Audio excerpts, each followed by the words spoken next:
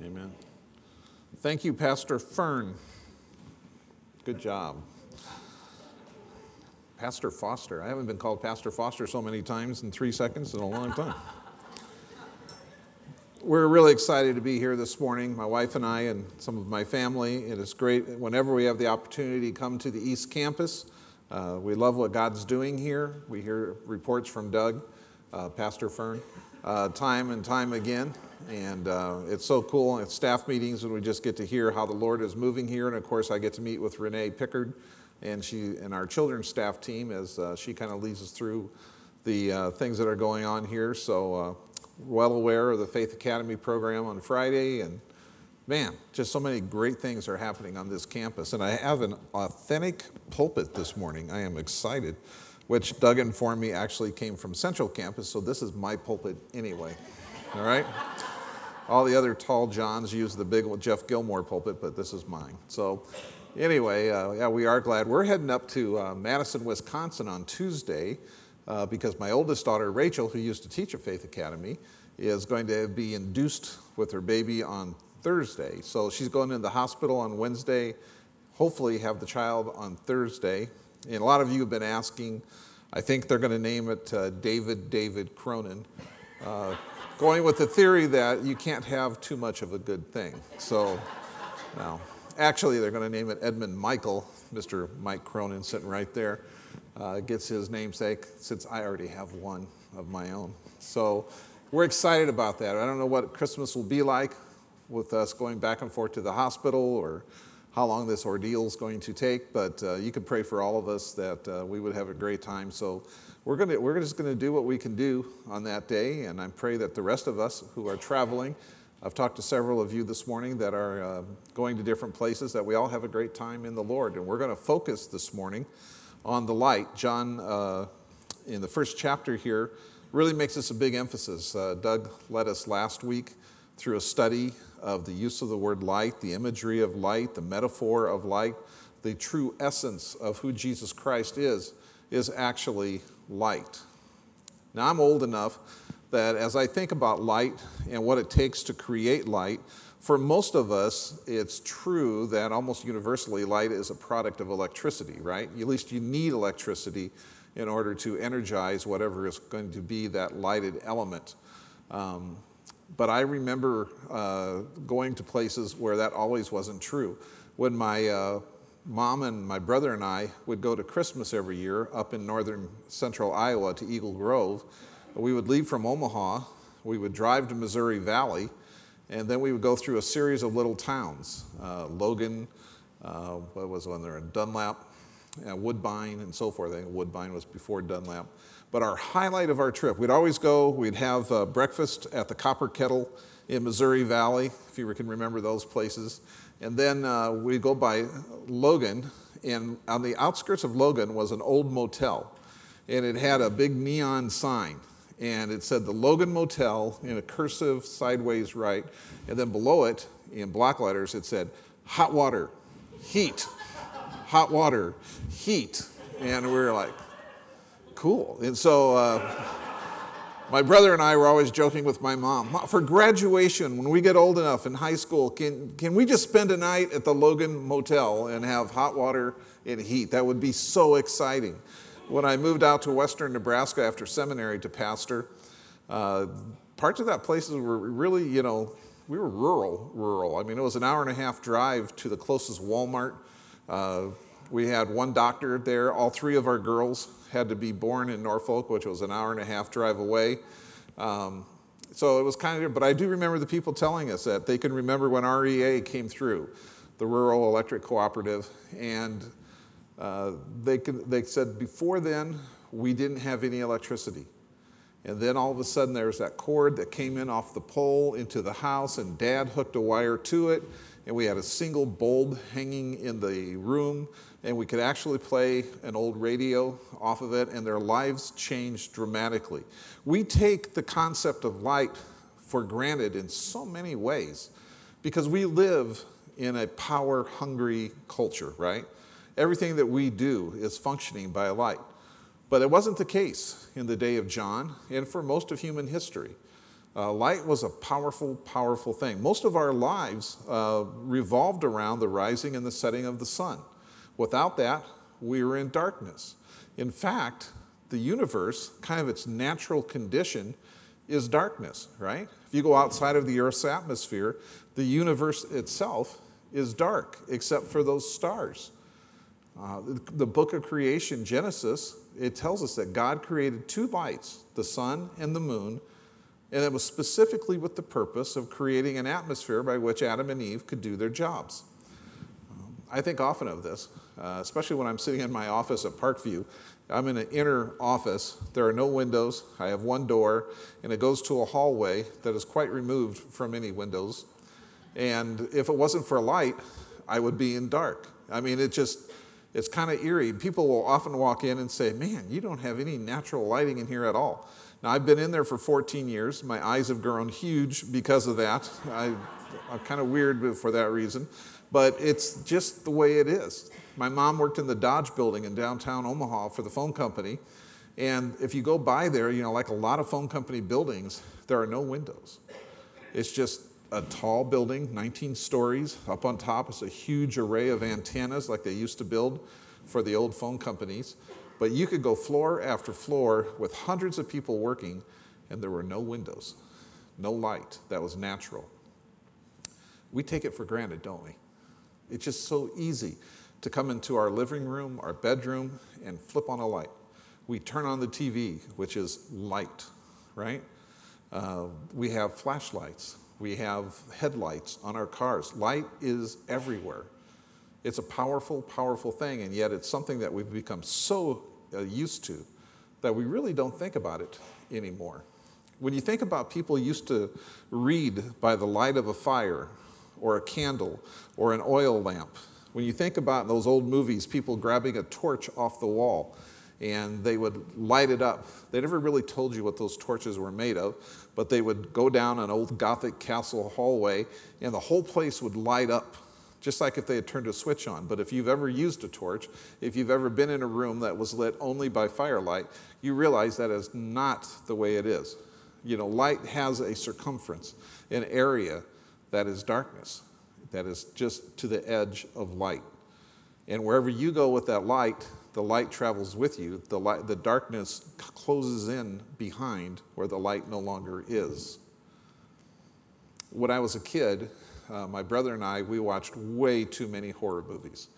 And we were always watching horror movies, and we were always, at least I was, reading books that were designed to scare you.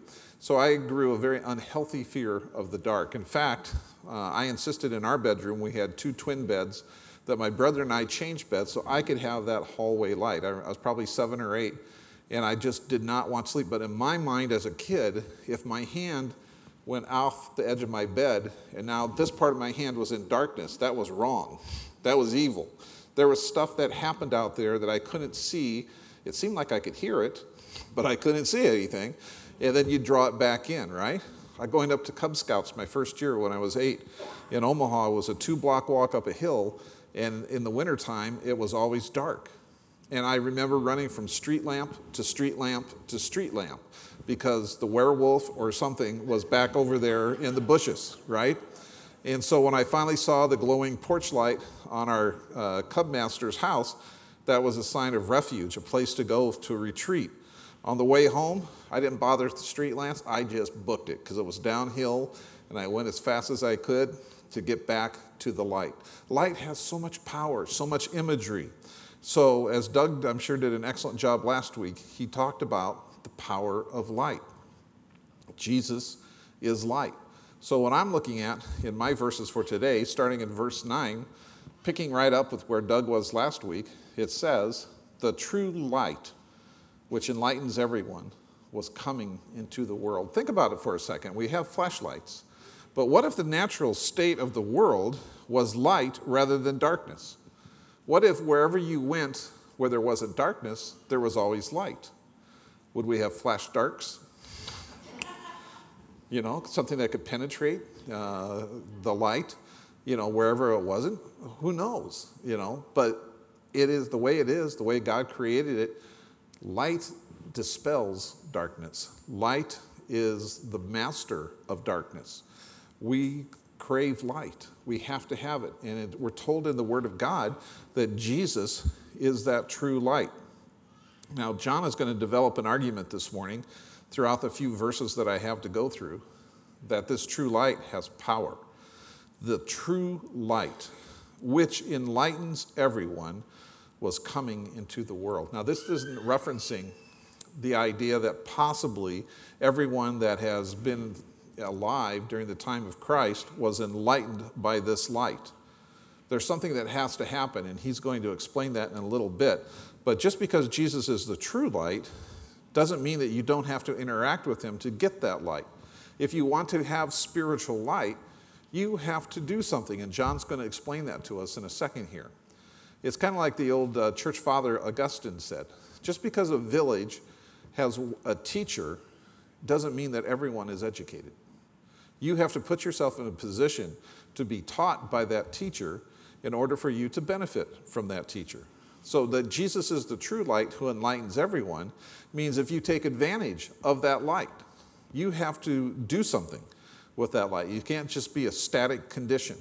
I have to do something. So Jesus is the light. Continues on in verse 10. He was in the world, and the world was made through him. Yet the world did not know him. He came to his own, and his own people did not receive him. Strong statement there. Jesus is the creator. He says he was in the world, and the world was made through him. It's interesting that John would say that. Jesus came on that first Christmas, the incarnation happens, and the world received him, but the world rejected him. I don't know what you've made in your life. What you would say if I were to ask you, what's the greatest creation that you've ever created? What thing have you made or something that you've set in motion and you had ownership over and you took great pride in that? And then to have somehow that object, that event, that thing reject you, that's what Jesus is facing here. John says he's the true light. He was in the world, and the world was made through him, yet the world did not know him. So John is going to do a limiting factor here. We're starting off with the whole world, the whole creation. We're told many places in Scripture that Jesus was the creator. God was the creator. The church father Irenaeus tells us that he is a creator, the creator. And thus this world should know who Jesus is. The creation knew his Lord, but the people, even though they didn't know him or knew him, they rejected him. They did not know him. The word know here in the Greek has more than just an idea of an intellectual denial. It's a flat refusal to acknowledge or go in the direction of something that it knows. It'd be like your own child telling you no, not just like a 2-year-old, but more like a grown adult saying, I don't care who you are, what you stand for, I absolutely, flatly deny you. And this is a strong statement. And so Jesus said, I came into the world and you did not know me. And then he goes on to say, he came to his own and his own people did not receive him. Who are the people that he's talking about? Well, of course, the nation Israel.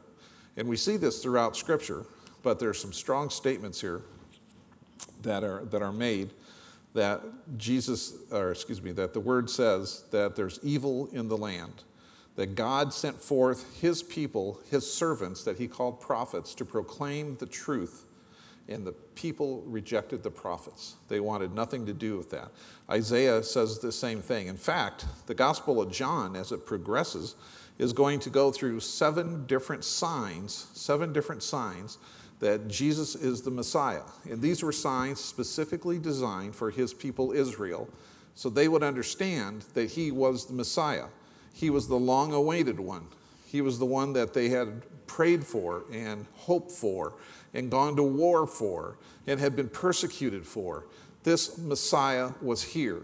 And just in case you have trouble believing it, let me show you 7 signs. So as you look at John's Gospels, chapters 1 through 12, you see an ascending arc of demonstration of Jesus' power, beginning with turning the water into wine at Cana in chapter 2, Bouncing along, he goes on to heal people in chapter 4. He feeds the 5,000. He walks on water in chapter 6. He heals a blind man. And just step by step by step, he takes us through that, culminating with the healing of Lazarus and bringing him forth from the dead. In each instance, you have the Jewish people, the nation of Israel, trying to measure whether this man could possibly be who he said he was. Are you the Messiah? And he says every time, both in words, yes I am, but also in action. Let me show you. I'm going to do something that no one else has ever done before. I can actually give sight back to this blind man, right? I can actually take a man who is paralyzed at the pool of Bethesda and bring him up, even if he doesn't want to believe in me, right? And strengthen his limbs. I can do it. I can walk on water, which no one else can do. I can take a few loaves of fishes and bread, and I'm going to feed a huge multitude of people. And if that's not enough, I'm going to bring my friend, my good friend Lazarus, back from the pit, from death. And you're going to see him with your own eyes walk out. It's at that time you start reading in Scripture that the Jewish authorities are convinced they can no longer ignore this man who seems to be taking all of their momentum, all of their authority, directing it away from them to Jesus of Nazareth. How could this be? We can't take this young peasant and let him do this. And so they determine at that point, we are going to kill him. And you see then, when you get to John chapter 12, and I'll turn there real quick, because that is a really prime verse in what we're reading today. Get there, verse 37, I believe. So we've had through chapters 1 through 11, miracle after miracle after miracle, in this constant arcing conflict with the Jewish authorities. And finally, we're going to get to the point where this climaxes, and Jesus says, when Jesus had said these things, he departed and hid himself from them, though he had done so many signs before them. And this is the crucial section of this verse. They still did not believe in him. It's done. I give up. There's no more signs coming. I'm not going to do anything else to prove myself to you. It's such a poignant verse. All of you should have that underlined in your scriptures. They, the Jewish leaders, the Jewish people, still, it gives the idea of a sort of a perfect tense. Something started at a point of time, running on. They did not, and again it's a double negative, believe in him. So that the word spoken by the prophet, and so here John's going to quote Isaiah, might be fulfilled. And here's what Isaiah says, Lord, who has believed what he heard from us? And to whom has the arm of the Lord been revealed? Well, the answer to that would be my people Israel. Therefore, they could not believe. For again, Isaiah said, he has blinded their eyes and hardened their hearts, and understand with their heart and turn, and I would heal them.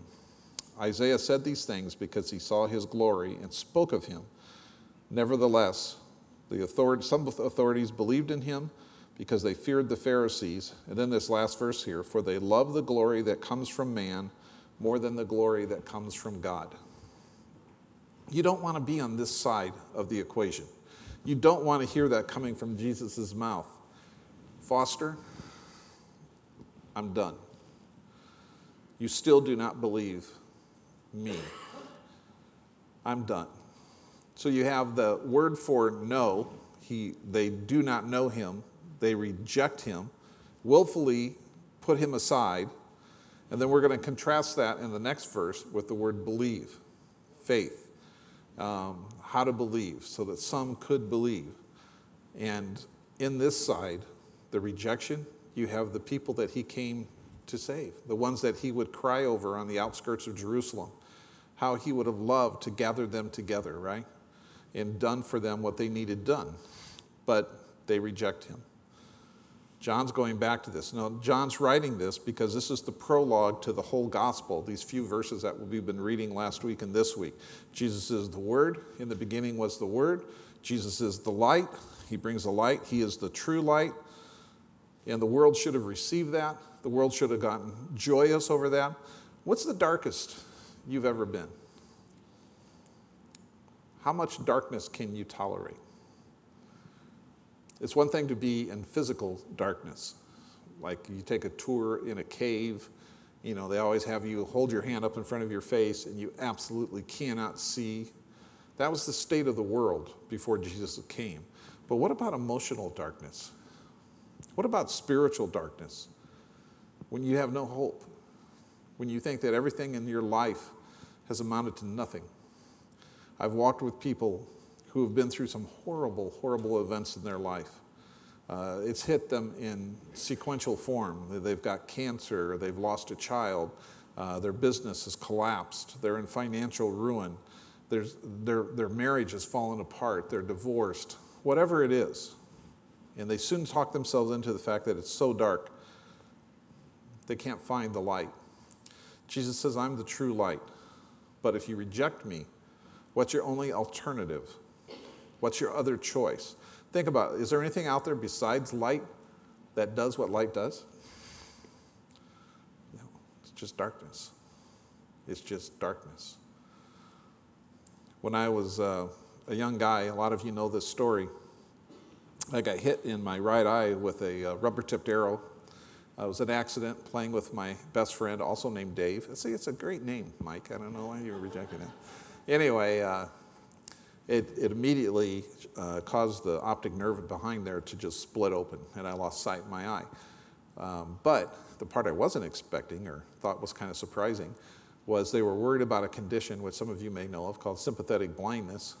And with sympathetic blindness, if you lose sight in an eye, I'm not sure what the physiological process is, there's a high risk of losing sight in your good eye.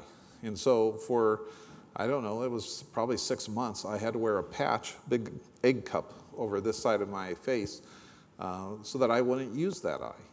They wanted to relax the eye. So I was in darkness, kind of. At nighttime, definitely. But in the daytime, I learned pretty cleverly how to look out of the corners, and I even tried to watch TV this way for a while. But yeah, it's kind of a scary thing. Fast forward 30-some years, I have the one good eye. I get retinal problems. It's like a window shade goes down and, half of your vision is gone, just like it's not there anymore. You go in, you have that surgery. A few earlier years later, you go back in. The point is that I was facing darkness. The doctor told me, your vision's probably going to degenerate little by little over the years. And I asked him why. And he said, well, tell me about your life. So I started talking to him about it. And there was a case where, as kids, we were dropped off at a babysitter's house. And as soon as my mom left, she turned all the lights off and went back to bed. And my brother and I sat on her couch. And we had one light coming off her front porch through the window. And it just kind of barely shone. But we weren't allowed to read her books. So me being me, I went over and grabbed one of her World Book encyclopedias, and I would read every morning by that light. And he says what that does is gradually stretch your eyeball from being a basketball into a football, and you have these tissues that begin to bing, bing, bing, like piano strings that have been too tightly wound, and you begin to lose it. And you get darkness. Darkness is a reality. And for a while there, I was very fearful of that. Because as a pastor, if I can't read, what can I do? How do I study? But one thing God taught me is that even in the darkness, He can be there. And that's really the Christmas message of this whole sermon. Even in the darkness, God is there for now. He came to the world did not know Him. He came to His people, the people of Israel. They rejected Him. 7 signs He gave them to show that He was the Messiah. And it's not just that they didn't see Him as Jesus, but they refused to believe that this man was truly the Son of God. I know a lot of people out there who will tell me, I believe in Jesus, right? I know who He is. He's a good man. He's a great teacher. He's an ethical person. I have nothing against him. People from other religions will say, yeah, Jesus was a great man. He was a great prophet. But was he God? No. And Jesus makes this the crossing line, all right? You either believe in me totally, light, or you don't, darkness. Light, you believe in me. You get the benefit of who I am. I am the true light. I am the true bread. I'm the true vine. Or you don't. Darkness, starvation, no belonging, no identity, except you, except for me. And that's not what he wants for us. He came to his own, and his people did not receive him.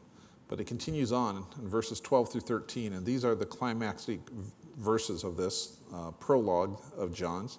But to all who did receive him, who believed in his name, he gave the right to become children of God, who were born not of blood, nor of the will of the flesh, nor of the will of man, but of God. I just love these verses. My wife and I were talking yesterday because we were visiting some family, to a family member that obviously doesn't know who Jesus is. Incredibly educated and brilliant person, but denying that Jesus is God himself. And you read this and you think, well, how does that process happen? And it's verse 12. But to all who did receive him, who believed in his name. There is that word of faith. The word in the original is pistuo. You have gnosko, I choose not to know him, I reject him. Contrast that with those who believed, those who had faith. It takes a step of faith. In other words, it's not enough to be born. You can't just exist. It's not enough to be good.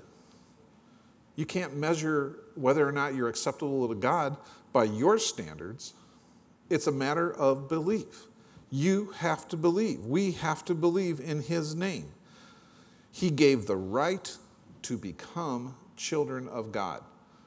If you've ever had trouble explaining the gospel to anyone, take them to verses 12 and 13, especially 12. Wow. He gave the right. That implies that it wasn't something that just comes automatically with life. He gave the right to those who believed to what? Become. It's a process.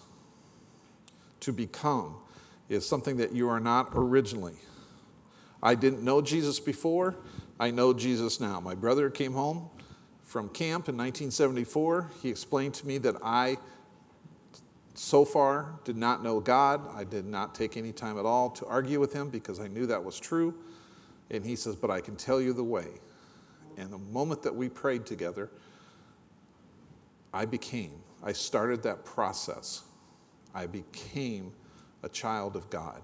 I had the right. And with that came so much. When we think of Christmas this year, it's easy to get wrapped up in the trees and the presents and the family and all the stuff that goes with that. And that's all great stuff. I love it. But, really, John is saying this. The nativity, the incarnation. Wow. It happened. You now have the right. Something that Israel didn't even have in the Old Testament. That's an interesting thing because in the Old Testament, the Hebrews reference themselves as the children of God, but you never see themselves calling God Father or Abba as it does in the New Testament. They did not have that intimacy because it took the finishing work of Jesus on the cross for them to get to that place.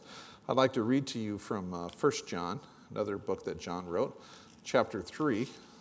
I get my pages to turn here. And in that, he says this, see what kind of love the Father has given to us, that we should be called children of God. And so we are. The reason why the world does not know us is that it did not know him. Beloved, we are God's children now. Now, again, another temporal word, not before, but now, and what we will be has not yet appeared. But we know that when he appears, we shall be like him, because we shall see him as he is. And everyone who thus hopes in him purifies himself, because he is pure.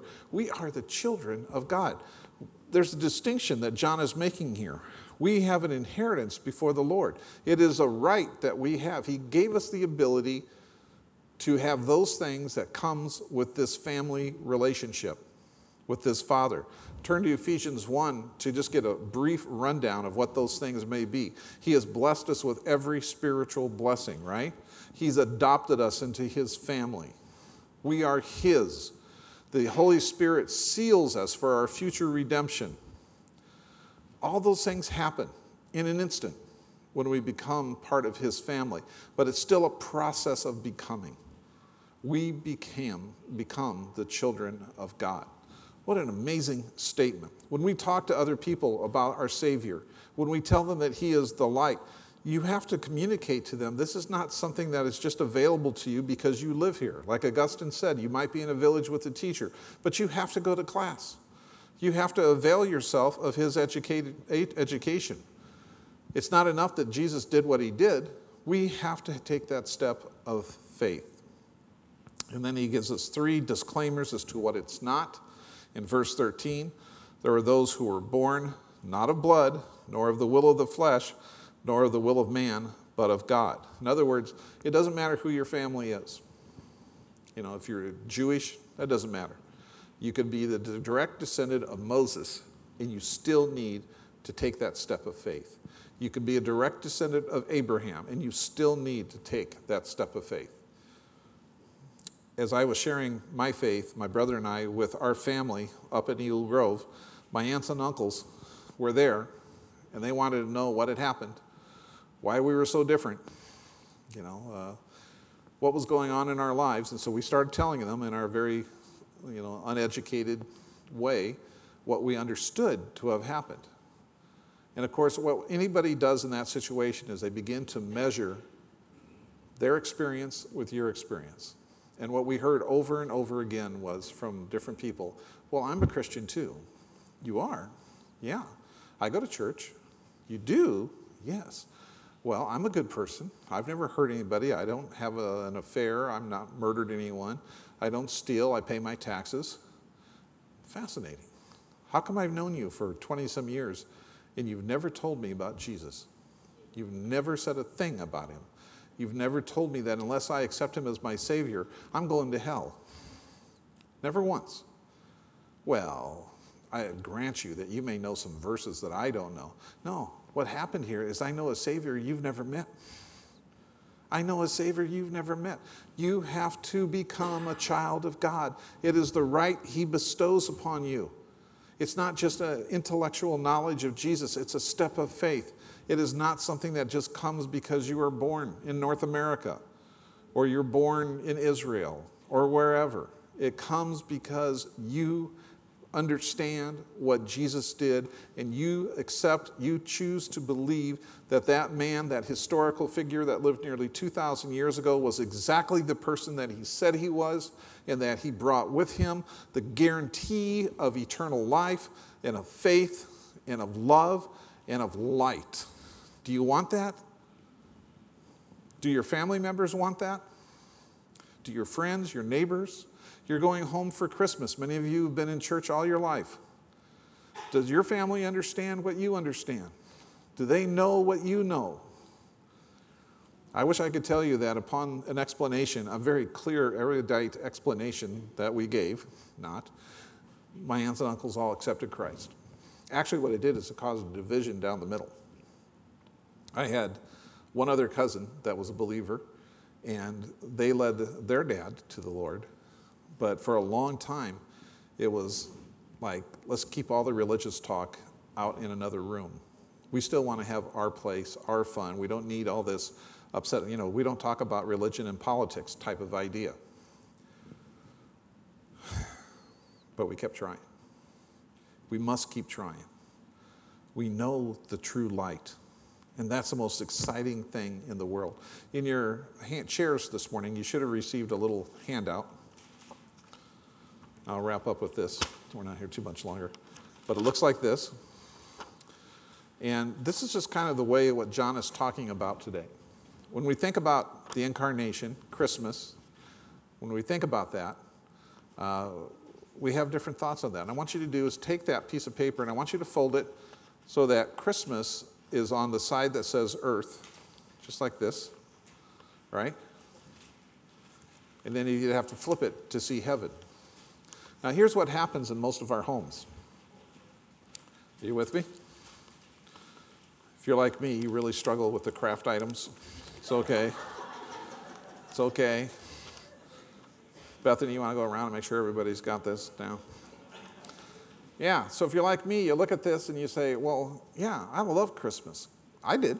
I still do. Christmas is like great. We're putting up the tree. We've got people coming to visit, or we're going to places. You know, we're going to get the food out. There's gifts. As little kids, we couldn't wait to open up those presents.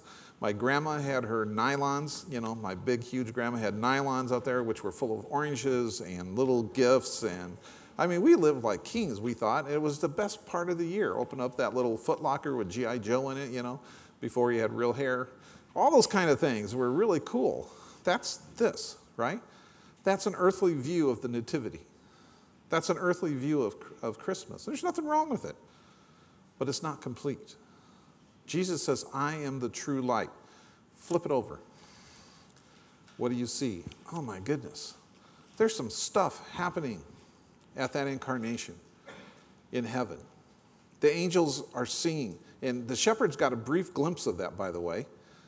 Because of God's grace, he went out to some people who were in the marginalized people living in Bethlehem, and he said, hey, I got something for you. You scruffy, hardworking, probably smelly shepherds who are sitting here with a bunch of livestock. Why, out of all the people of Israel, I'm going to let you see this in all of its glory. He doesn't explain, but I'm going to open up and you're going to see the angels singing. And they're going to tell you about the birth of the Savior. The Messiah has come. The mystery of time is also written there, has been solved. They've been waiting for this and waiting for this. They've been through persecution after persecution in that intertestamental time between the closing of Malachi and the opening of Matthew. The truth has been proclaimed. The covenants are fulfilled. It's glorious. It's absolutely glorious. And 90% of people that you are going to celebrate Christmas with never understand this. They never see it. They might not reject it. They might not have a problem with it if you explain it, but they certainly don't look at Christmas and go, wow. Instead, they settle for this, right? The presents and the stuff, and that's all good stuff. For most people, that's the height, the measurement of joy of living life, right? Because it's the one time a year, we get off work, we get out of school, and we're all together, and despite family fights and rude things that are said or noises that are made, we enjoy one another, mostly, right? We do it every year, but we're missing the picture. We're missing it. If I were to turn to Revelation chapter 21, we're going to see what's coming. And Doug touched on this last week, but I'm going to hit it again. Revelation chapter 21. John has been describing the creation at the end of the tribulation and all of the things going on there, the new heaven and the new earth. And he's talking about what it's going to look like. And he said there's going to be a new city, the city of Jerusalem. And he goes into tremendous detail as to what it's going to be built of, what it's going to look like. But this basically is our inheritance as believers. This is a place that we get to abide, to live. And he says, and I saw no temple in the city. This is verse 22. Is that 22? Yeah, 22. Why is that there's no temple? But let's put it this way. There's no churches in the city. Why? I'm out of a job. Pastor Fern is out of a job. Because God's there. I don't need a mediator between God and me. I don't need a prompter for worship. He's there in our presence.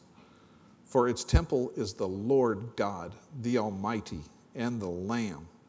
And the city has no need of sun or moon to shine on it, for the glory of God gives it light, and its lamp is the Lamb. Oh, man. God's going to change things. Whatever you're living through right now, I can just encourage you with this. Grab onto Christ. Grab onto Jesus and hold on for dear life. because it's not going to always be like this. It's going to change. He's going to recreate heaven and earth, and we are going to be lit everywhere. Think about this. This is not a light emanating from central places. Because of my loss of an eye, I can't look at bright lights for very long. In fact, they just give me immense headaches. But lights always have a localized place. So all I have to do is look away from the light. This light is different. It's not a glare. It's not something that causes pain. It exists everywhere. Even in my office with no window and no doors, or one door, I don't need extra light. I don't need a desk lamp. God is everywhere. God is omnipresent. His light will be everywhere. And the imagery of the lamppost is used so often in the book of Revelation. And the lamp of this New Jerusalem is the Lamb, Jesus himself.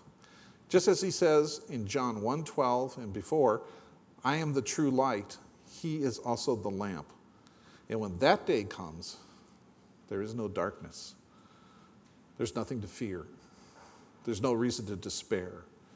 There's nothing to be sad about. God is enthroned. This is what he had intended from the beginning when he created Adam and Eve. Once Adam made the right choices, he was going to get to eat of that tree of life, I'm pretty sure. And he's going to live forever. We won't need sleep. There won't be sadness, it says. And I love that. If you read down to the bottom, and it's kind of one of my favorite places, it says, its gates will never be shut by day. Why do you shut a gate? Because you're afraid of what might come, right? It's unknown enemies or known enemies, but there are no enemies then. And there will be no night there. And then verse 27, but nothing unclean will ever enter it, nor anyone who does what is detestable or false. Because you see, you and I are going to be totally different people. I'm still going to be Dave. I'll probably still make horrible jokes. But I get to change.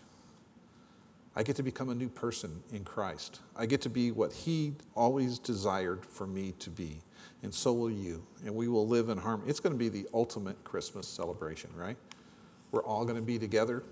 We're all going to be living in that new heaven and that new earth. Until then, we just have to walk with him in faith. The thing that makes the difference between on your chart, seeing the nativity as earthly bound versus heaven, is that step of faith that's written on the left side of your paper.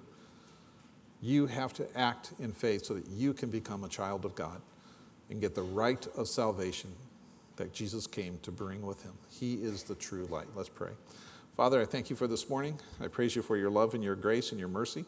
I ask, Lord, that you would help us to see by your light. Father, may you dispel the lies and the darkness that the enemy puts in our heart. Satan does two things. He comes to blind us, according to 2 Corinthians 4, to the light.